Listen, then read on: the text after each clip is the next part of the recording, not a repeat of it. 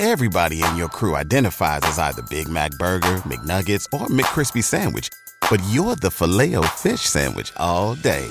That crispy fish, that savory tartar sauce, that melty cheese, that pillowy bun. Yeah, you get it.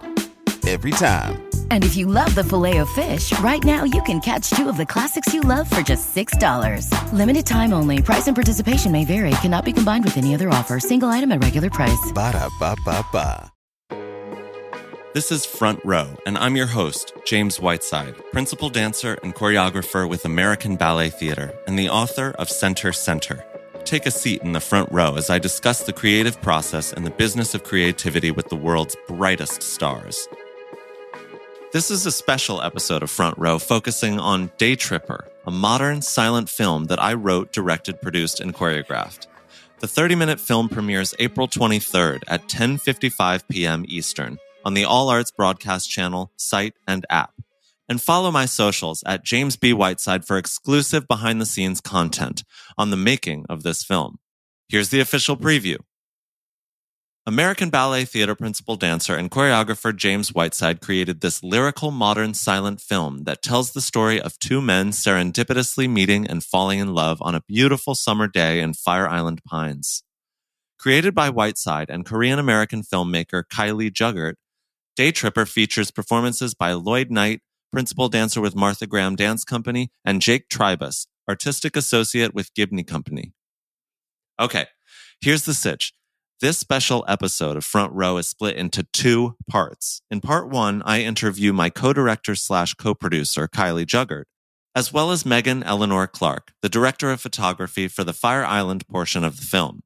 In part two, you will hear an episode of Conversations on Dance, a podcast hosted by my friends Michael Sean Breeden and Rebecca King Ferraro, during which they grill me about the creation of Daytripper, plus other fascinating tidbits. Make sure to subscribe to their podcast. They are fantastic. I hope you enjoy this certified fresh episode of Front Row, and don't forget to watch Daytripper this Sunday night at 10:55 p.m. Eastern on TV, web, or the All Arts TV app.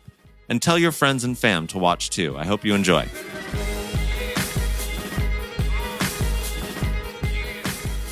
Kylie and Megan, welcome to Front Row. Woo, and so the woos ensue.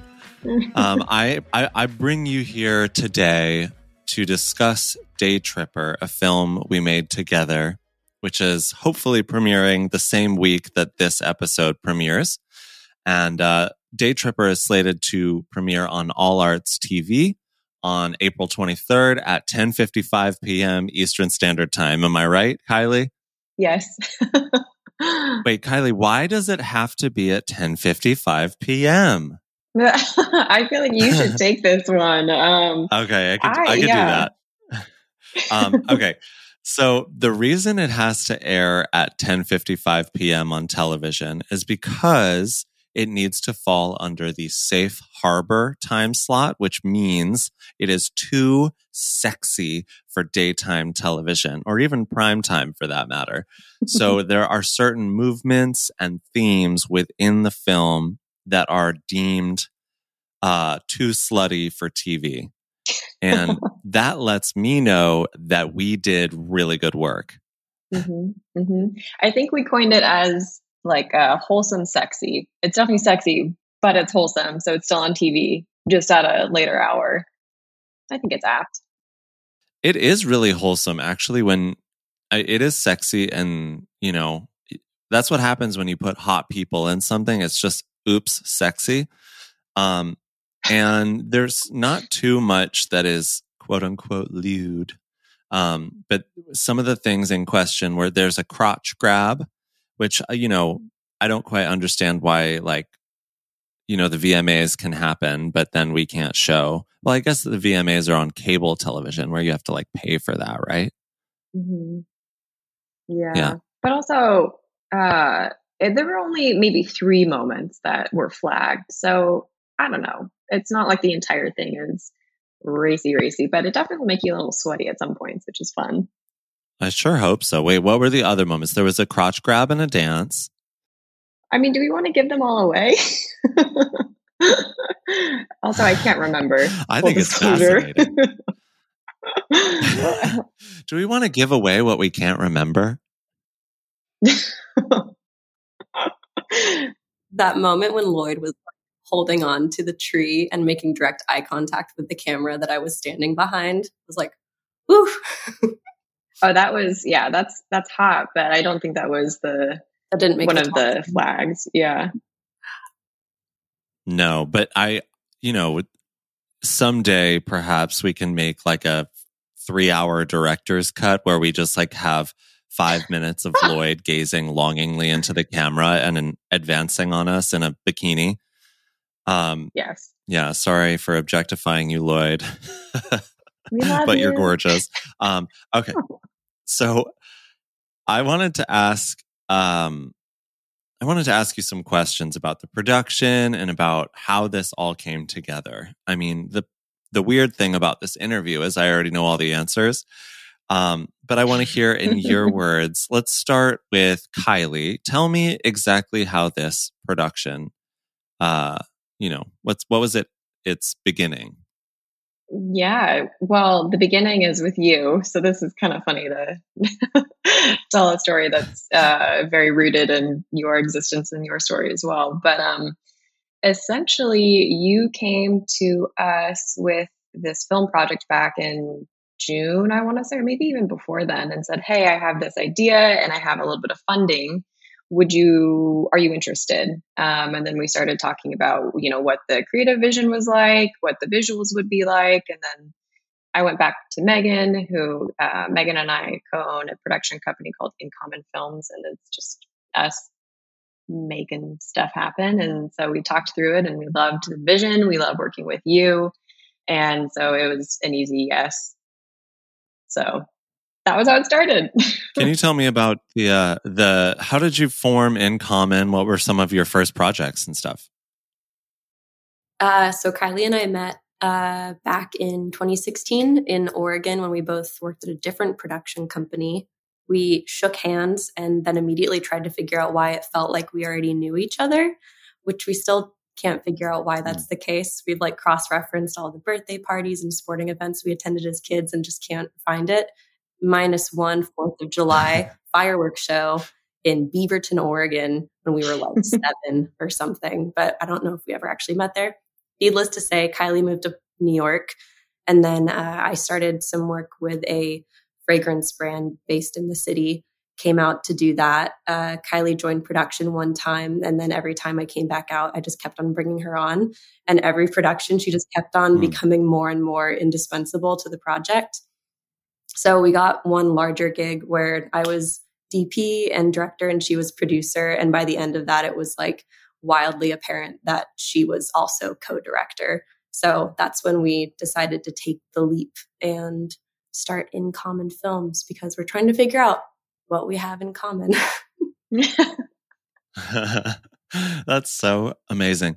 So yes, that is how, we came together in a way, but I want to go a little bit further back.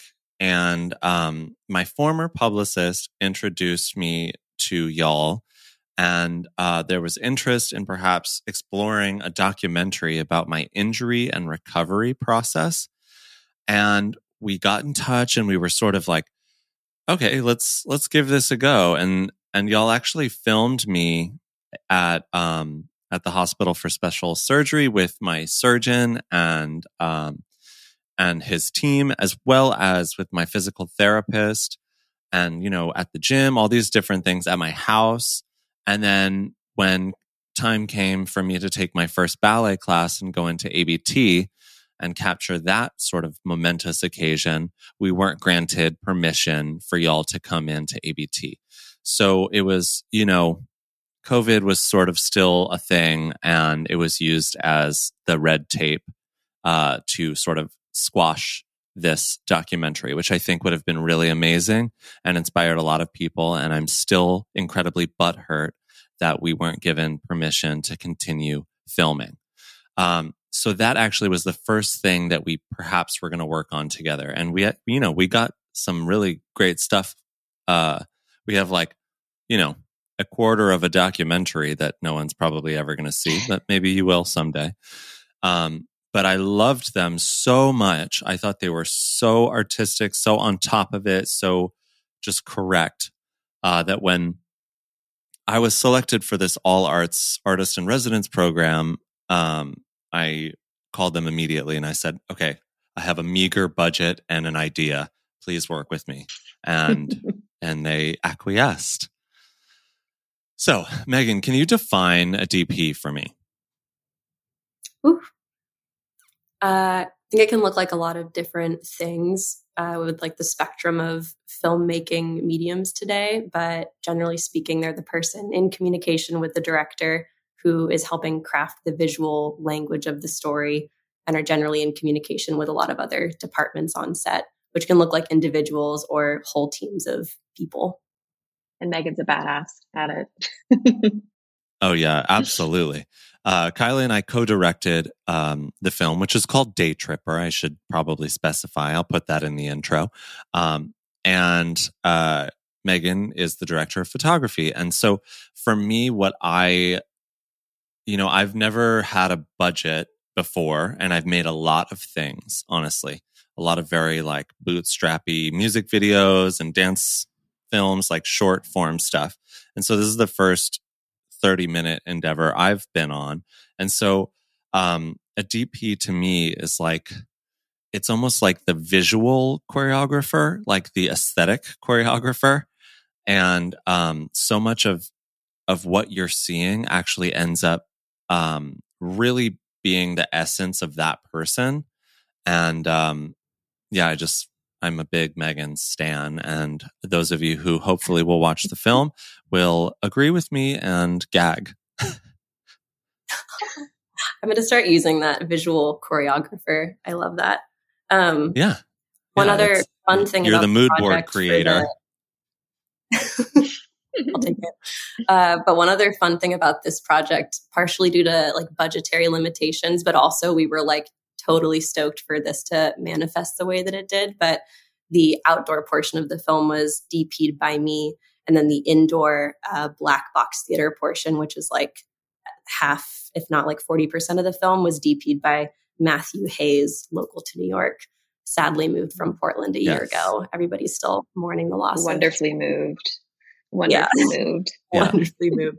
Matt is fabulous. And okay, so which it was super cool to collaborate. Yeah. Just for the listeners out there, a black box theater is it's like an adaptable space where you can set up lighting and curtains and wings and everything in a backstage area. And usually there's like removable seating or like pull-out seating. And it's a studio space that can transform into a makeshift theater.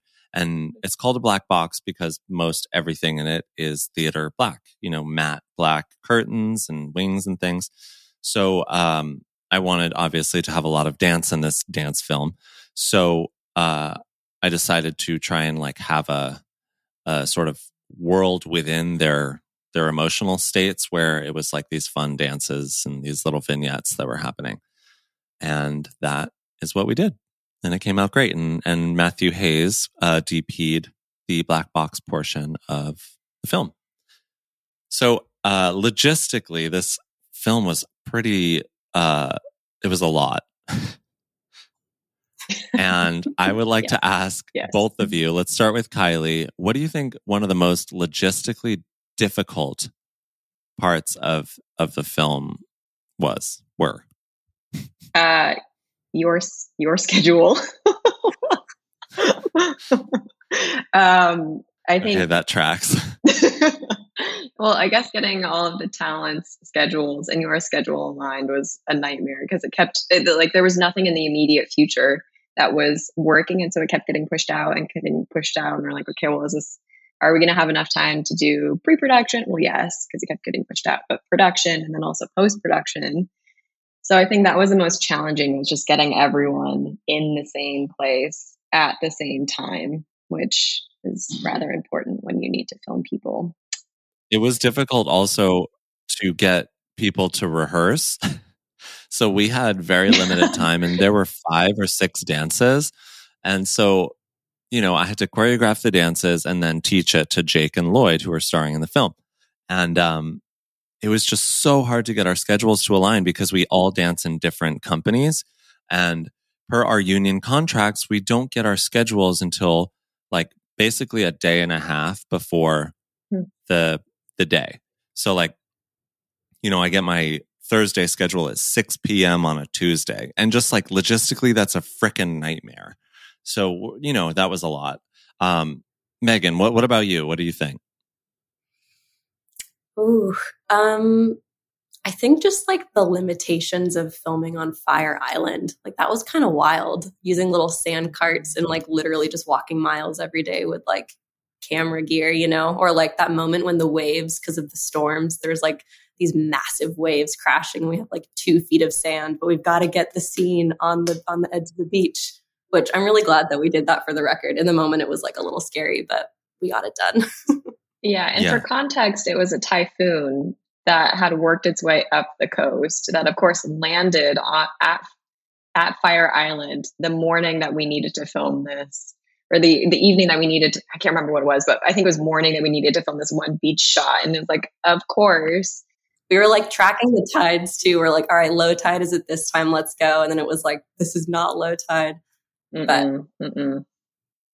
So Fire Island is a sandbar in the middle of the Atlantic, essentially, like off Long Island.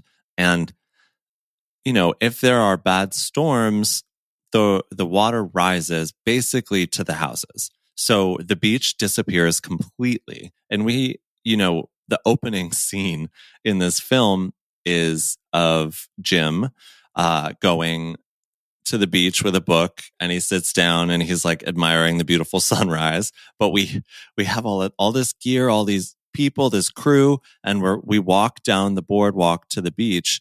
We get there and the water is lapping up against the boardwalk, and we're like, shit, what do we do? What do we do? And so, we had to basically walk all the gear about 20 minutes further, east, and find a beach. And eventually the beach showed up in a way, like there was like 15, 20 feet of sand that we mucked onto and got it done. But it was harrowing. It was like our first thing too. As it goes. There's always something. What about you, James? Besides that moment, what was your most challenging moment? I feel like I've never had a big crew to manage before. And so there's something that I call like spending personality points. And as a dancer, as a performer, and whatever you end up doing, it could even be something like going to a gala after a performance. You sit down at the table, there are donors all around, or prospective donors, and you have to spend personality points. And you might not be super willing to engage at all times. And so directing a little bit is like spending your personality points at like 300% at all times. And not only are you like giving yourself so hard to people and trying to get them comfortable, get them to do what you want, manipulate the shit out of them, pardon my French. But you're also like, you have to manage your own emotions, like your own reactions to things and your own desires in that moment. And I feel like the Fire Island shoot was 2 days long, and it was like, dawn to dusk, basically, of like high octane, get it, go. And that was illuminating, exhausting, and also incredibly fun. Mm-hmm. It was so cool to see you in that environment. I mean, obviously not having worked in that capacity together before, but I feel like so much of someone's like true colors come out in that time. Like, even if you're having to kind of put it on, it's like such a polarizing experience. Like, I feel like I either like love people or like can't stand people in production contexts, and they might be like my dearest friends outside of that. So I feel like you were so like patient and collaborative and gentle with like everybody involved, which was super cool to see. Not to like gas you up too much. Well, that's good. Yeah, well, I appreciate that. Yeah. Can I ask you a question? Yeah, go ahead, Kylie. I want to, so watching you direct was very natural. And I know you've done music videos in the past and, you've been in and out of film. And I'm wondering if you saw any similarities between other creative work that you've done and also directing film, because it looked like you had done it before. If I didn't know you, I'd be like, oh yeah, you've done this at least 10 times. I mean, I feel pretty comfortable asking people to do what I want them to do because, I've been making dances and, teaching, and I've been in this sort of creative world for so long. And I'm pretty decisive. I know what I want. And I don't know. It's actually quite similar to choreographing a ballet or choreographing whatever, a commercial, a music video. And a film is highly choreographed, even if it's not dance. So I don't know. It just felt like pretty comfortable. I'd say the most stressful thing was being really afraid I was going to piss somebody off, but that's okay. Yeah. You didn't, so. Yeah, not that we're aware of. It's a miracle. Yeah. Yeah. It was also like having worked with Kylie a ton in this context. It was so cool to see the way that your like energies worked off of each other. Cause I think like when Kylie and I co-direct, I'll kind of assume more of what you did on set, like maybe being like not like a loud person, but just like the louder one of the two of us. And then Kylie's like thinking through story and logistics and is often like producing while co-directing. But you were just like so like you're so good at being in that space. Like I think neither Kylie nor I love like being at the front of something, and you were just like such a like benevolent God, in that way. Yes. Like you just really like the way that you two would like confer silently, and then you would just start kind of like yelling, what needed to happen next. It was really cool to watch that. Yeah, no, Kylie was so good about being the bird on my shoulder. So like say someone did something completely insane looking like on camera, and I can't pick up on everything. So if Kylie saw something that I didn't see, she'd be like, oh my gosh, Jake just like had a booger or something. And I'd be like, Jake, get that booger, like, and there were so many moments that were so valuable in that regard. Like she would just silently come over and be like, pss, pss, pss, pss. And then I would hopefully give people a direction to fix the note. And that was really amazing for me. And that was the same for the black box stuff because, it's dance, but I don't see everything from a filmmaking perspective. That's not my world. And so there were so many times when I was like, I'm a fish out of water here. And then Kylie would swoop in and save the day. So very grateful for that. Well, one thing I did notice actually is that you love to be in the moment. You love to be with the actors and with them, like looking at them as they perform. And then I'm coming from an editor brain because that's where I started with filmmaking, is if I can see it on the screen, I have a better context for what it's going to look like. So that's my default, is to look at the screen. Whereas you can tell that you wanted to be with them. You're like, okay, that didn't, try it this way, or whatever wave is going on. But like you like to be with the people, and then I like to be with the screen. So it was a beautiful mix. Yeah, it took me some getting used to. Like I had to train myself to look at the monitor because, when I'm making a dance, I watch the people. There are no screens. I might film it on my phone and then take a look at it or something. But, having to look at people that are in the room with me through a screen was wildly uncomfortable for me because like energetically, I want to be with them in the room, but I totally see like what you mean. And it was so important for me to see the framing, to see the light, like to really get into the screen and see what, the final product is going to be. Speaking of final product, there was so much that went into the post-production process. And Megan, you had quite a task.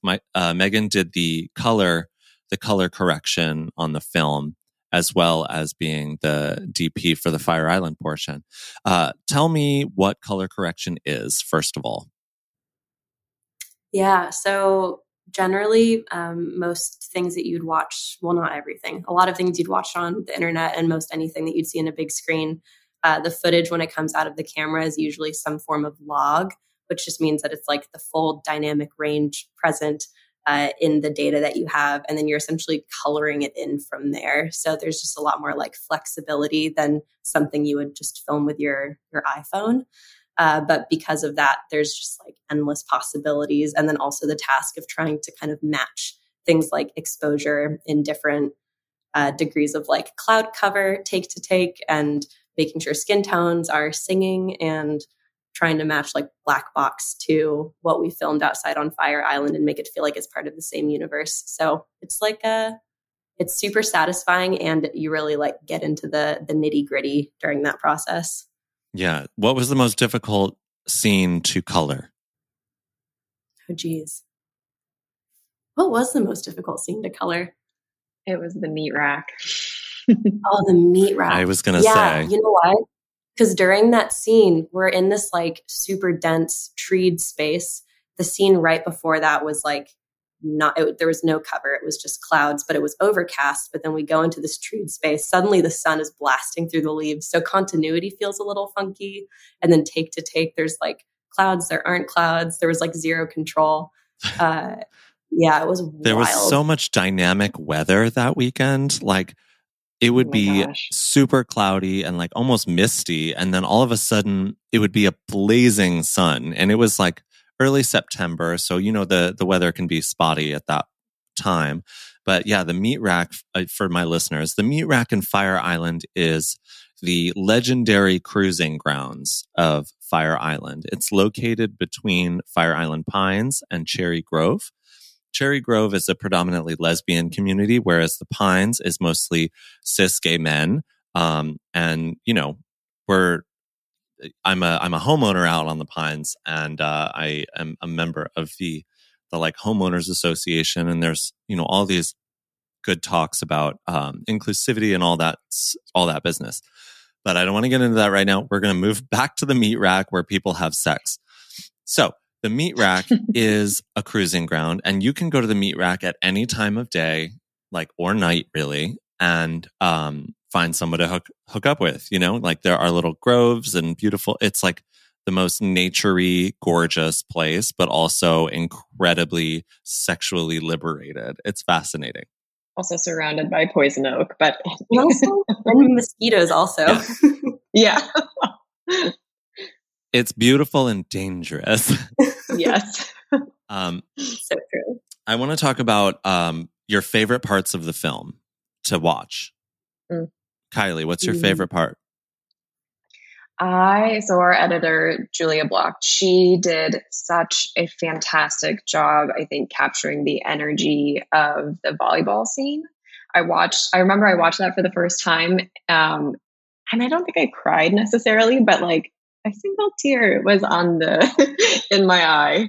So I was like, she got it. Like that is exactly what at least I had been envisioning for that scene. And it's just so fun and flirty and dynamic. And it's funny because that was one of the most maybe not ill-prepared, but there was a lot of, I would consider documentary style filming where we weren't necessarily like, okay, now hit the volleyball action. It was just kind of like Megan rolling and picking off these beautiful moments. And then, you would step in, James, and ask for them to, kind of do this thing again. But then it all came down to Julia and the edit to really find the parts that sang and told the part of the story that we needed. So that was my favorite.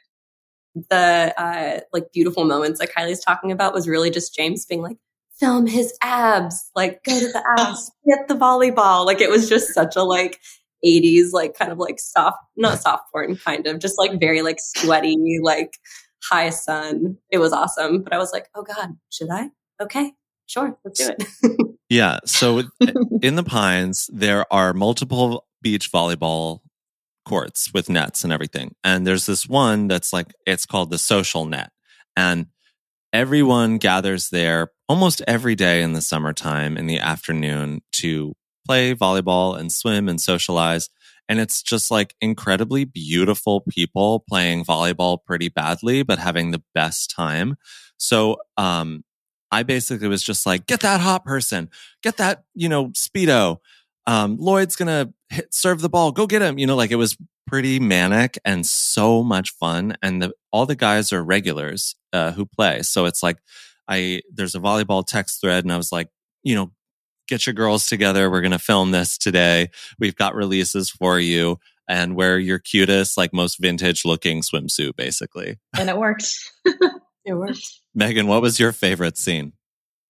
Honestly, filming with Jim was like such a pleasure. And I think we were with him during these like early morning moments and then these evening moments. He was just like such a sweetheart. And I think just there was that one morning when we came out to film the sunrise shot, and like the clouds were just doing like the most lovely thing possible.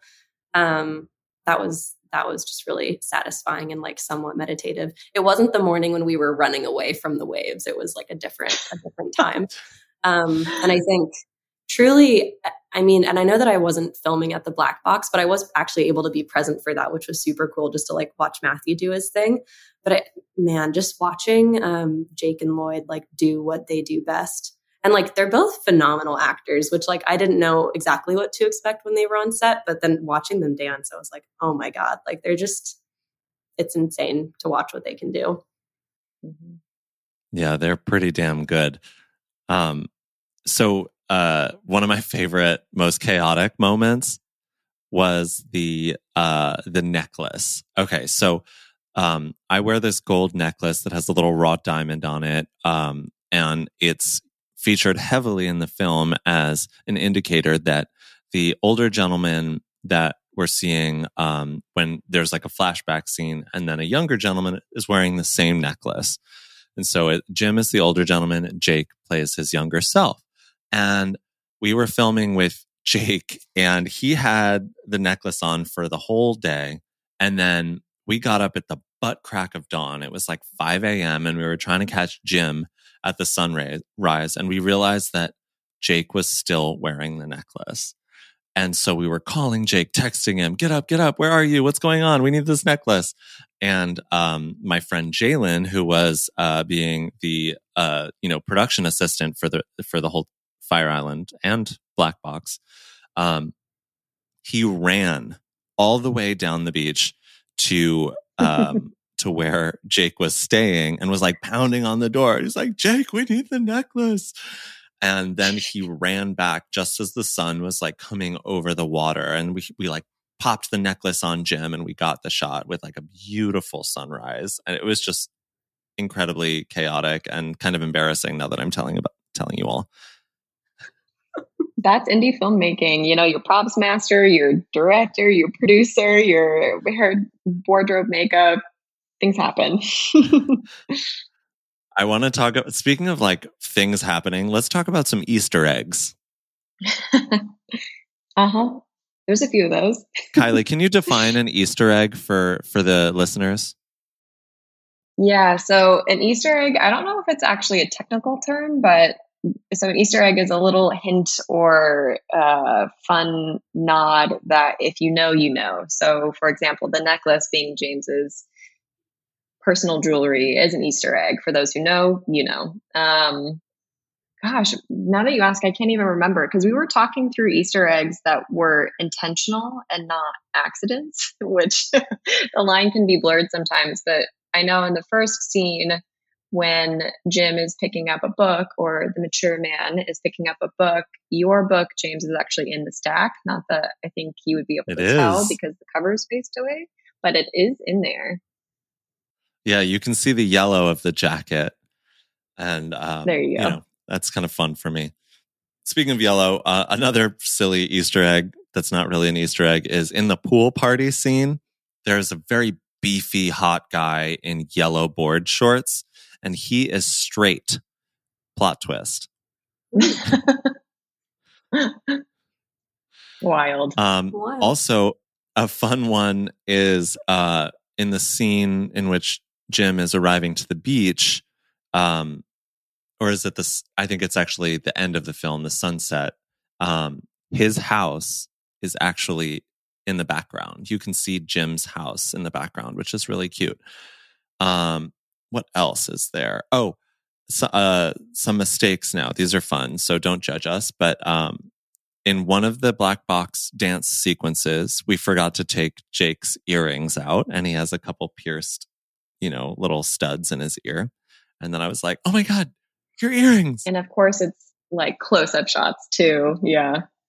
I actually haven't really noticed when watching or editing. So, whatever. I didn't even Don't look too close. So. Don't look too close. Don't look too close, folks. Don't find the Starbucks cup in the Game of Thrones episode, okay? Isn't your person in a couple of the shots too, James? Oh, yes, that's an Easter egg. So my boyfriend, Augie, whom I met in Fire Island at beach volleyball. Meta. Is that meta? I don't know. I don't think I'm such a millennial. I don't think I understand the definition of meta. Oops. But yes, my boyfriend, like all of my friends are in the film because, no money. And also it's fun. But Augie plays... he's an extra in the pool party scene. He is one of the cruising extras in the meat rack. He's a gentleman sort of leaning against a tree, waiting for someone to engage him, if you will. My friends Jalen and Nate are the other guys in the meat rack scene where they're like making out and they look at Jake as he's walking through the meat rack. It's really silly. It's like all my friends, and I'm so happy Augie's in it. He serves the ball in the volleyball scene. It's cute.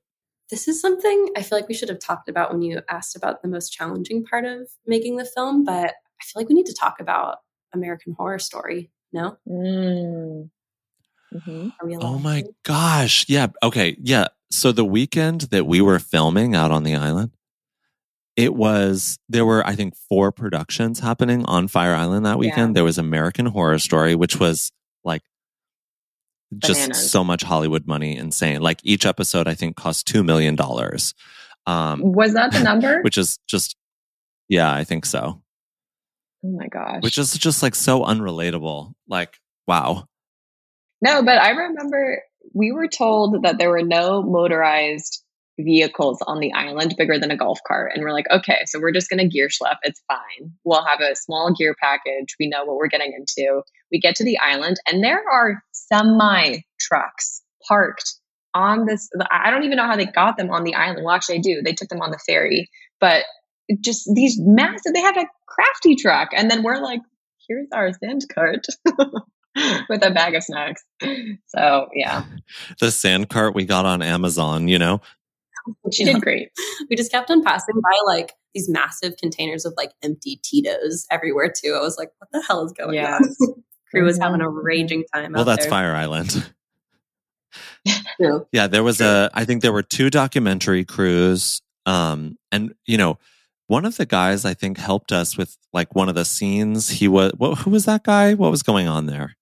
Oh, he was a part of American Horror Story. He was the locations manager and he just came over and helped us when we were on our chaotic beach scene and was taking care of talent. Honestly, we needed someone like that on every scene. But that's who that was. I was like, yeah. He was so nice, but his energy was so much. I was like, take a breath, Queen. Wait, another Easter egg. He's in the film. The friend. Yes, how random.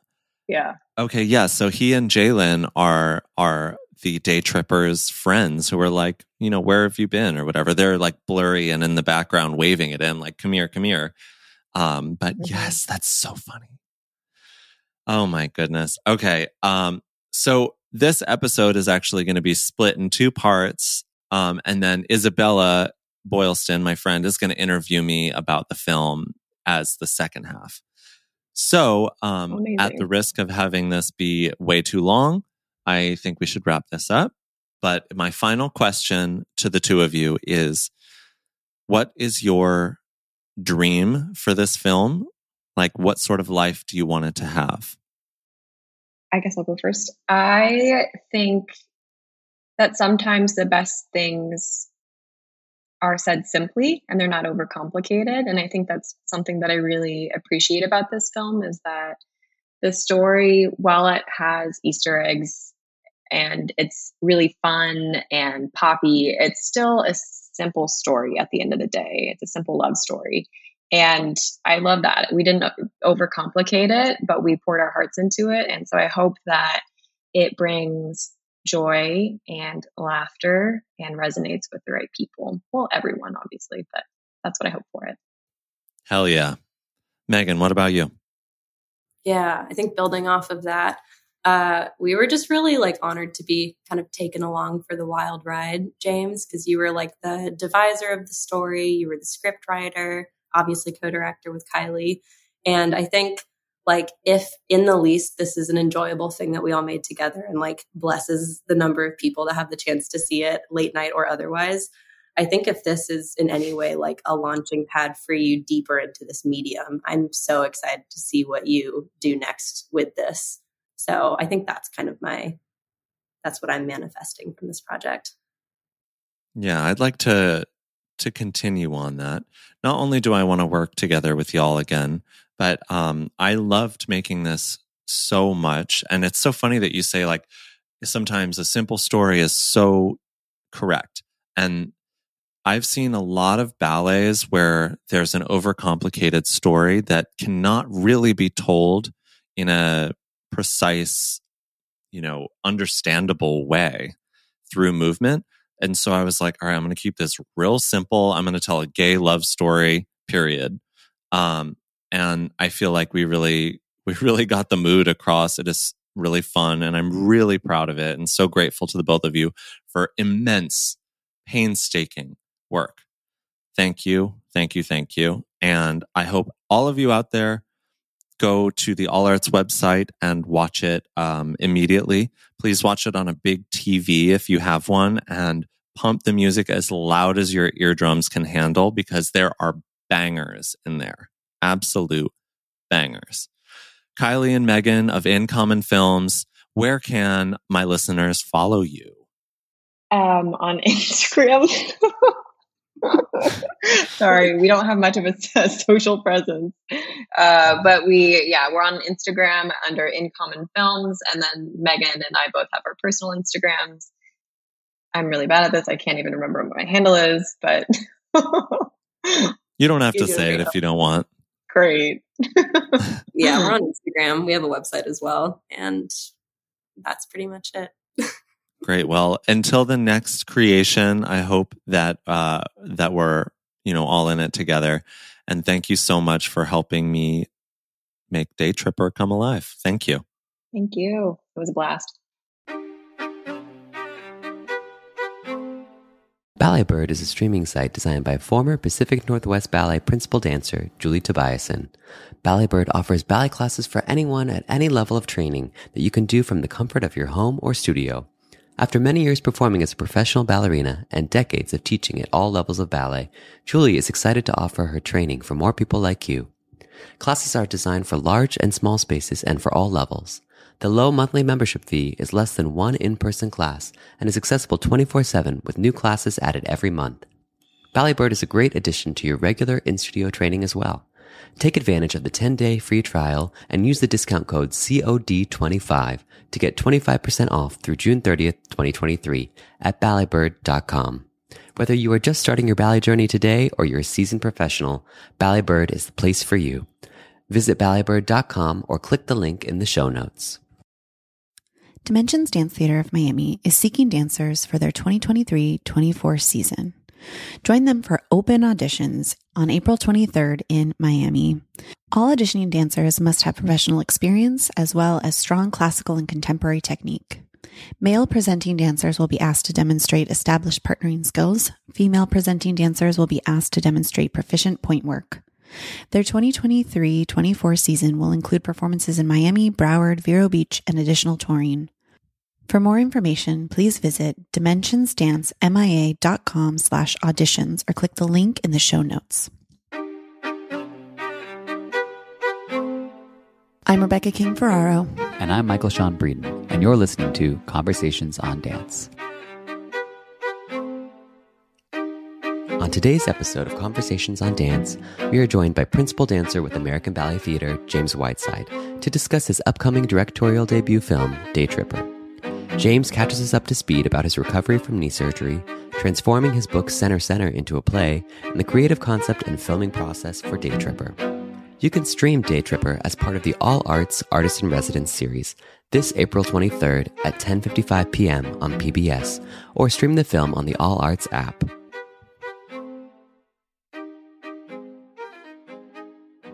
Hi, James. Hi, Michael. Hi, Rebecca. Hi, it's so good to see you. It's good to see you both as well. I feel like I Yeah. haven't seen you, Rebecca, in 100 years. How are you doing? I'm great. How are you? Oh, girl, I'm just hustling. I'm selling my wares. Well, I'm happy to see that you're at ABT Studios. So that means that I've seen you on Instagram, you're healing up. Well, how did your knee journey go? Fill us in on that a little bit. Oh, it's ongoing. It's probably going to be for the rest of my life in a way, unless, I lose my leg at some point. It's good. It's going really well. It is a slow, arduous journey, and I am doing anything and everything I can to remain positive and active and getting stronger every week. But I have some really hard ballets to dance. I'm doing Giselle, I'm doing Swan Lake, I'm doing Romeo and Juliet. These are doozies for the males. So I'm out here going to the gym, doing my conditioning, personal training, class, rehearsal, you name it, because my knee doesn't work like it used to. It just doesn't work automatically. I have to gain strength and just keep hustling.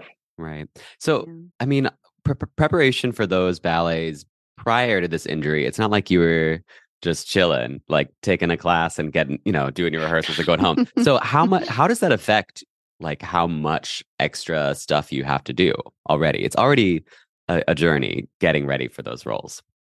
Yeah. I mean, I've always already been doing the most. Mm-hmm. I've always been the most extracurricular work. I work really hard, even though I'm a gay clown.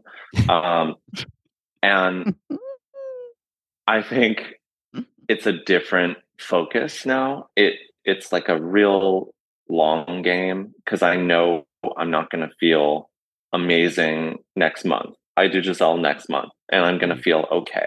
And It's about accepting where I'm at and knowing it's part of the journey and having that sort of extreme perseverance that you have to have as a ballet dancer already, and then you have to triple it when you have essentially a career-ending injury like this. Mm-hmm. Yeah, I wonder. Have you dealt with not an injury like this before? Certainly, right? Like nothing long term. No. This is like, I mean, I've sprained an ankle here and there, and I've never had anything where I've required surgery. I had a hernia once, and I had surgery on that, like one Nutcracker season. I missed a Nutcracker season, and then I came back in the spring, and I was ready to go. So this is really different.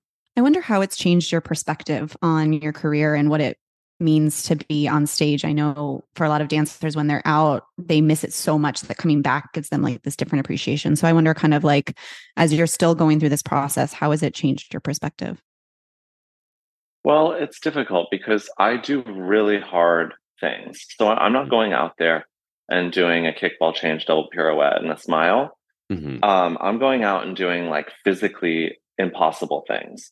So I'm waiting to really enjoy it again. Yeah. Right. I'm grateful to be able to do what I can at the moment, but I'm just not, I don't feel amazing yet. Mm-hmm. And that's part of the journey as well. And I have to accept that, but it's really hard to. And some days it's incredibly frustrating, Mm-hmm. but I do consistently feel better every month, Yeah. I mean, I'm sure that one thing that's really going to be a big boost for you in that journey is just the fact that you're going to be back on the Met stage for the first time in 4 years, right? 2019 was the last. Well, in a way, I did the opera. So I've been doing a kickball change double pirouette for the opera. But this will be my first Met season with ABT since 2019. Right. Which is wild. Yes. Right. So I'm like, do I know how to dance? ? The answer is yes, I do. I'm actually pretty good at it. Yeah, I didn't even put that together. That is kind of a nice way to like ease back in. You just did Traviata, which I saw you in. You were so fabulous. It was pure camp and just like a total romp and delight.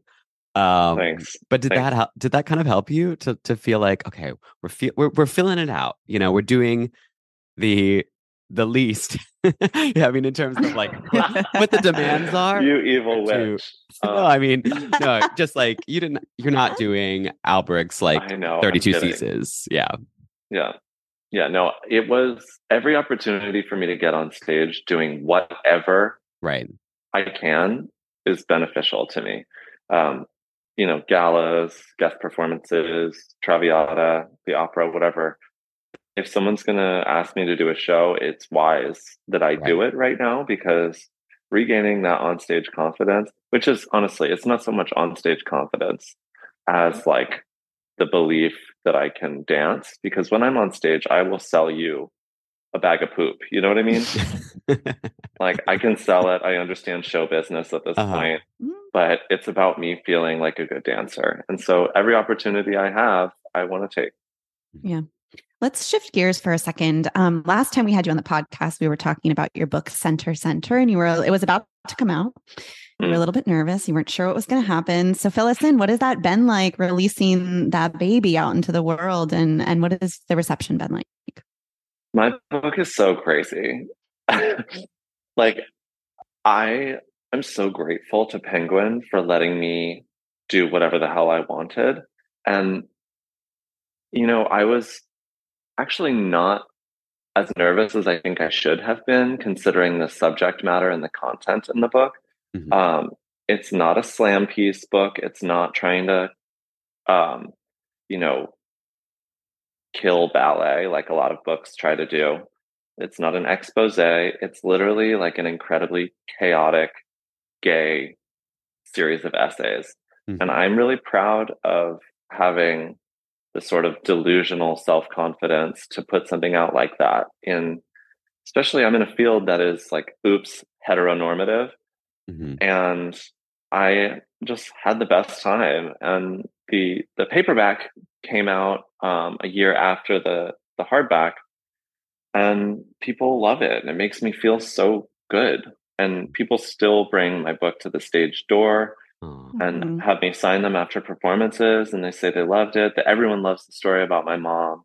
And that makes me feel really good to sort of, tell her story and what, like, the sort of effervescent light that she was. Mm-hmm. And it resonates with people, and it makes me feel really good. Right.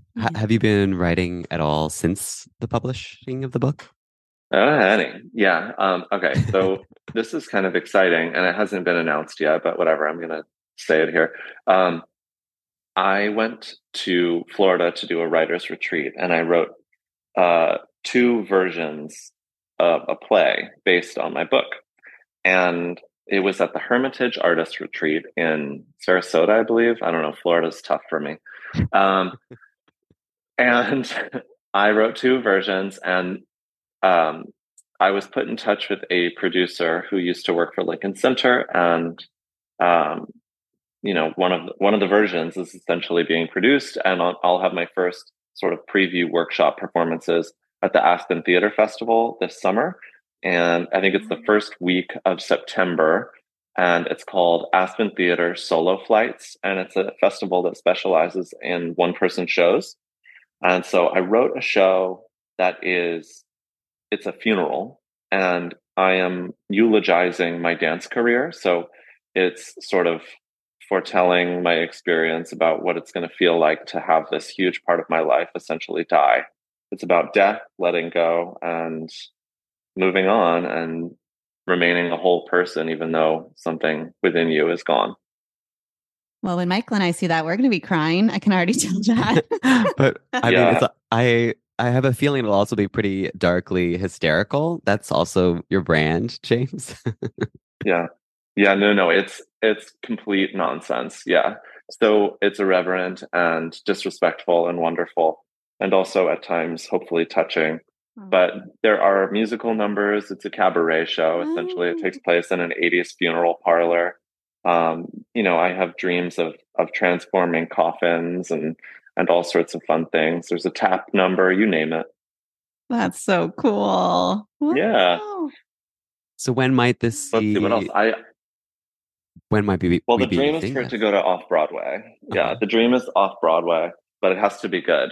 Otherwise, it'll die, Yeah. So what is the Good process? dances have to be good. What will the process be like of the creation? So you've already written it, and then what's the next part of the process? Yeah, so I have a director and a composer and a producer already attached to the project. I'm gonna not name names yet because we haven't done contracts or anything yet, but I'm rehearsing with them and doing like the script is pretty much done. And it will evolve, of course, because nothing is set in stone. But yeah, it's going to be a work in progress, and even the first performances in Aspen, those will be a work in progress as well. Yeah. You know. Yeah. Let's shift gears to yet another project you have been working on. It's all the projects for James. So this is going to be your first film, as far as I'm aware. It's called Daytripper, and it's coming out on All Arts, which is a streaming platform dedicated to the arts, and it was commissioned for their Kate W. Cassidy Artist in Residence program. Can you tell us, I guess, just first how you became connected with All Arts and like the early seed of this idea for the film? Yeah, so I had never heard of this artist in residence program with All Arts, which I'm familiar with. And the artistic director of All Arts emailed me and said, "We think you'd be a great fit for this. Are you interested?" And I mean, it was wild. It was basically like, here's funding to make a film. You have carte blanche, make whatever the hell you want, and then, we'll talk. And I was like, okay, I was very much injured when I got this offer. And I was like, I want to make things. I like making things. I have to stay busy. And I get very depressed if I'm not doing things. So I said, yes, thank you for thinking of me. I would like to do this. And then I submitted an outline of what I was thinking about doing, which all I wanted to do was make a very simple gay love story. With heavily featuring dance. And it's a silent film. So there's dialogue, but it's all subtitled. So there's no audible speaking. And it's just sort of like it's set in the pines and Fire Island. And it's very pretty. And, I just wanted to make a pretty gay love story, which is something that I'm dying to be a part of as a dancer and just haven't really had the opportunity to be. So yeah, that's the scoop.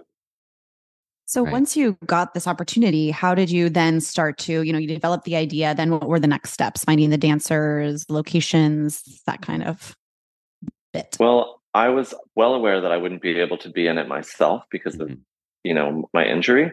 So I thought it might be best to have, two friends essentially do it. And I hosted the Fire Island Dance Festival this past summer. And I saw a dancer in Givney Dance Company who's a young guy named Jake Tribus, and he's an incredibly talented young dancer. And I was like, okay, I want him to be in it. And then I have a very dear friend who's a principal dancer in Martha Graham Dance Company named Lloyd Knight. And I thought Lloyd and Jake would be fabulous together.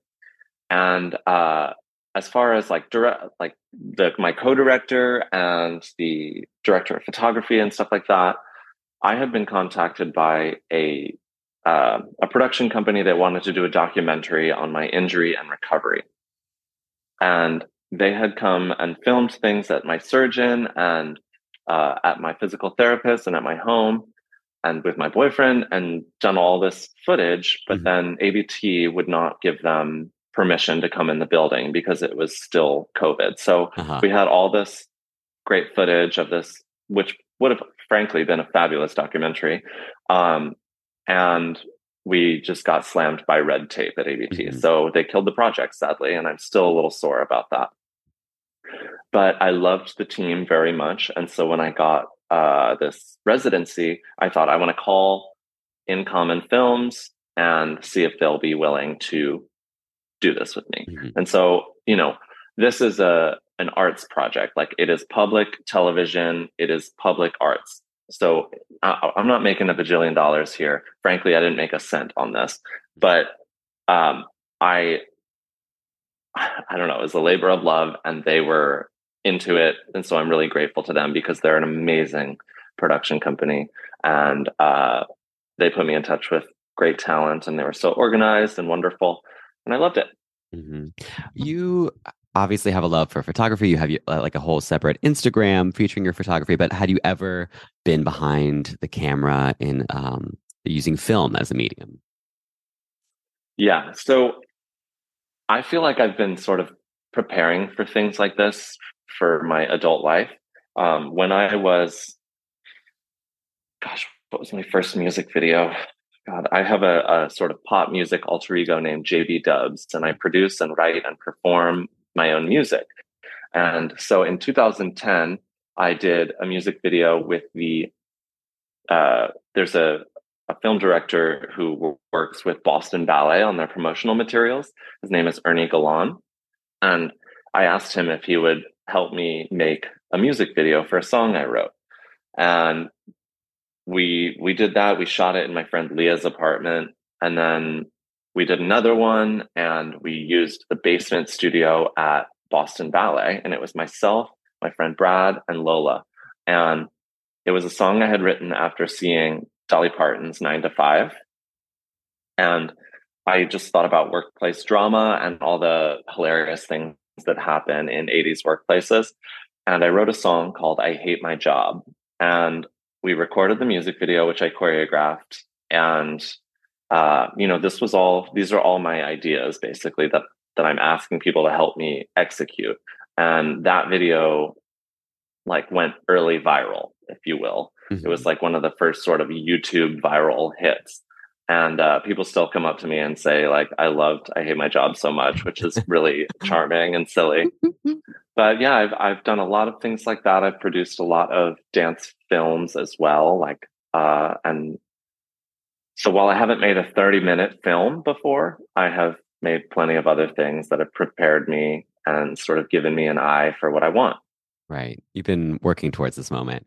I wanted to know a little bit more about your casting process and I guess the rehearsal process. So Jake, I love that you're using Jake. It's someone that I've only seen dance once, and it was kind of, I feel like, a similar experience to you. He just makes such a quick and strong impression. I was like, I need to see this dancer more immediately. Lloyd, we're very familiar with. We love Lloyd. He's been on the podcast several times. But did you have to find a sense of if they would have a personal chemistry? Did you spend time in the studio with them? How dance oriented is the film? So the film takes place in the Pines in Fire Island, and it's a beautiful, if you've never seen the Pines or been out there, it's an incredible community. There are no cars or anything. It's boardwalks everywhere. It's right on the ocean. It's essentially a little sandbar with a bunch of gays on it in the middle of the Atlantic. And so, casting wise, I knew I wanted Lloyd because I adore his dancing and he's just so beautiful. I knew he would look incredible on camera. And then when I saw Jake in that performance at Fire Island Dance Festival, I was like, hey, I'm already in the Pines and it's gay as hell. And I see this, queer person on stage who's giving me incredible talent and movement quality while also being beautiful. It's it was a no-brainer, really. And so I just, I don't even remember how I contacted him. It was probably just a DM or something. And I was like, can I talk to you about doing a project? Yeah. And then they both were like, yeah, let's do it. And it was a lot of, my God, trying to get their rehearsal schedules to align was damn near impossible. So I made everything in my living room. And I have hilarious videos on my iPhone of me choreographing in my tighty whities, while I'm injured. And trying to get the Martha Graham and the Gibney schedules to align was really impossible. And so the film takes place in the Pines, yet there are these sort of transition things that end up in a black box theater. So a heated moment will sort of whoosh into this liminal space, which is a black box theater with stage lighting and what have you. and they do dances. There are, I think, like 6 dance numbers throughout the 30-minute piece, and the rest of it is like narrative acting stuff, right? With lines, which is all, it's a silent film.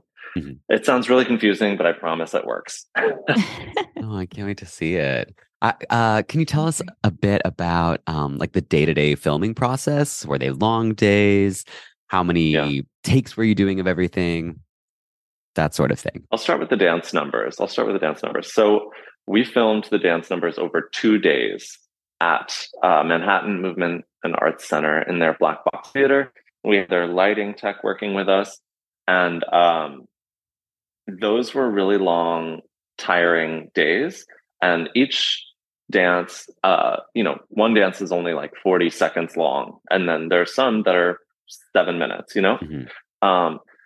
So they all range in musical styles as well. Like there's a Prince number in there. There's a Diana Ross song. There's Afternoon of a Fawn. Like it is all over the map. And since it's public arts television, I don't have to get sync licensing or grand rights for these songs. Yes. Which is incredible because I would have to pay out the ass to use a Prince song or a Diana Ross song. And we just don't have that kind of money. Right. So I am so gagged that I get to use some of my favorite artists' music in a dance film. Like this is not something that we are allowed to do. And you put Prince up on YouTube and they take that shit down faster than you can say weasel. I don't know. I don't know why weasel. But so I loved that. Mm-hmm. That was an aside there, but the filming for the dances was really hard, and making them do everything over and over again while we get different angles. We could only afford to rent one really fierce camera, so it wasn't like a Disney special where they have like 19 $100,000 cameras like just posted up around the filming. Right. This is one camera. We had to do the dances over and over and over again. And it was really hard. And I respect the dancers' dedication and time and effort. And for the Pines, we had 2 filming days out in the Pines, which were packed from dawn to dusk. Mm-hmm. Like we had dawn, sunrise, beach stuff. We had sunset, beautiful things going on here and there. I mean, out there, listeners, I just watch the damn film, please, because it's actually pretty good. We will definitely be watching, and we know our listeners will too. But I also wonder, though you've done projects similar to this in the past, is there something from this experience that you'll take away and maybe use in other endeavors in the future? Yeah, absolutely. This was an incredible learning experience for me. I had never played director so wholly before. Mm-hmm. In other projects, I'm usually the one dancing in it. So I'm like, okay, here we go. Like, and I'll start the dance, and someone will film it and that's great. And I've always been heavily involved in editing because you wouldn't believe how many people don't understand that dance has to go on the music in editing. So I learned so much about the logistical side of producing as well. Kylie Juggert is my co-director, co-producer, and talk about hot potato emails. Like we were constantly working out things, and she has been like absolutely unbelievable and just getting things done. Mm-hmm. Wow. So the film will be premiering on April 23rd on the Free All Arts app and on their website. And so we just really hope that all of our listeners will go and watch it. It sounds so wonderful. Will you also tell us when our audience can find you on stage coming up soon? Yeah, I have a little story. I'm going to just interrupt real quick. So the film actually premieres at 10:55 p.m. on April 23rd. Okay. And can you guess why it's showing so late? Why? Because it needs to be shown in a time slot called Safe Harbor. And Safe Harbor is for programs that are perhaps too suggestive or racy or controversial. And so, I don't think we made anything too sexy, but perhaps public TV does. Well, now you piqued my interest even more. I'll be 10:55 on the dot. Oh, gosh. Yeah, good times. All right. So I'm going to be back on stage next month in Nebraska, of all places. I'll be dancing Giselle with American Ballet Theater, and my Giselle will be Cassie Trineri. And then you can come see me in Swan Lake, Giselle and Romeo and Juliet this spring at the Metropolitan Opera House with ABT. And then after that, come see me at the Vail Dance Festival. I have no idea what I'm dancing yet, but will you all be there? Yeah. Of course, yeah. I missed it both so much last year. I mean, I did okay, but I really needed you. You guys are my anchors. So, I mean, we're really good at this, guys. Yeah. Yeah, we'll be so excited to see you there for sure. Okay, thanks so much, James. And we hope all of our listeners go take a look at Daytripper on April 23rd at 10:55 p.m. Yeah, it'll be out on the app and on the website as well. So you'll see it. Thank you guys for always supporting my work and just being wonderful art supporters. So much love to y'all. Thanks, James. Thanks, James. Bye, Queens. Conversations on Dance is a part of the Acast Creator Network. For more information, visit conversationsondancepod.com. Don't forget to subscribe and review this podcast. And if you like it, share it with your friends or on social media. You can follow me on all social platforms by searching James Whiteside. My book, Center Center, a funny, sexy, sad, almost memoir, is available everywhere in all formats. Front Row uses music from the song A-Flat by Black Violin. Check out the show notes on jamesbwhiteside.com for exclusive video and audio from this podcast.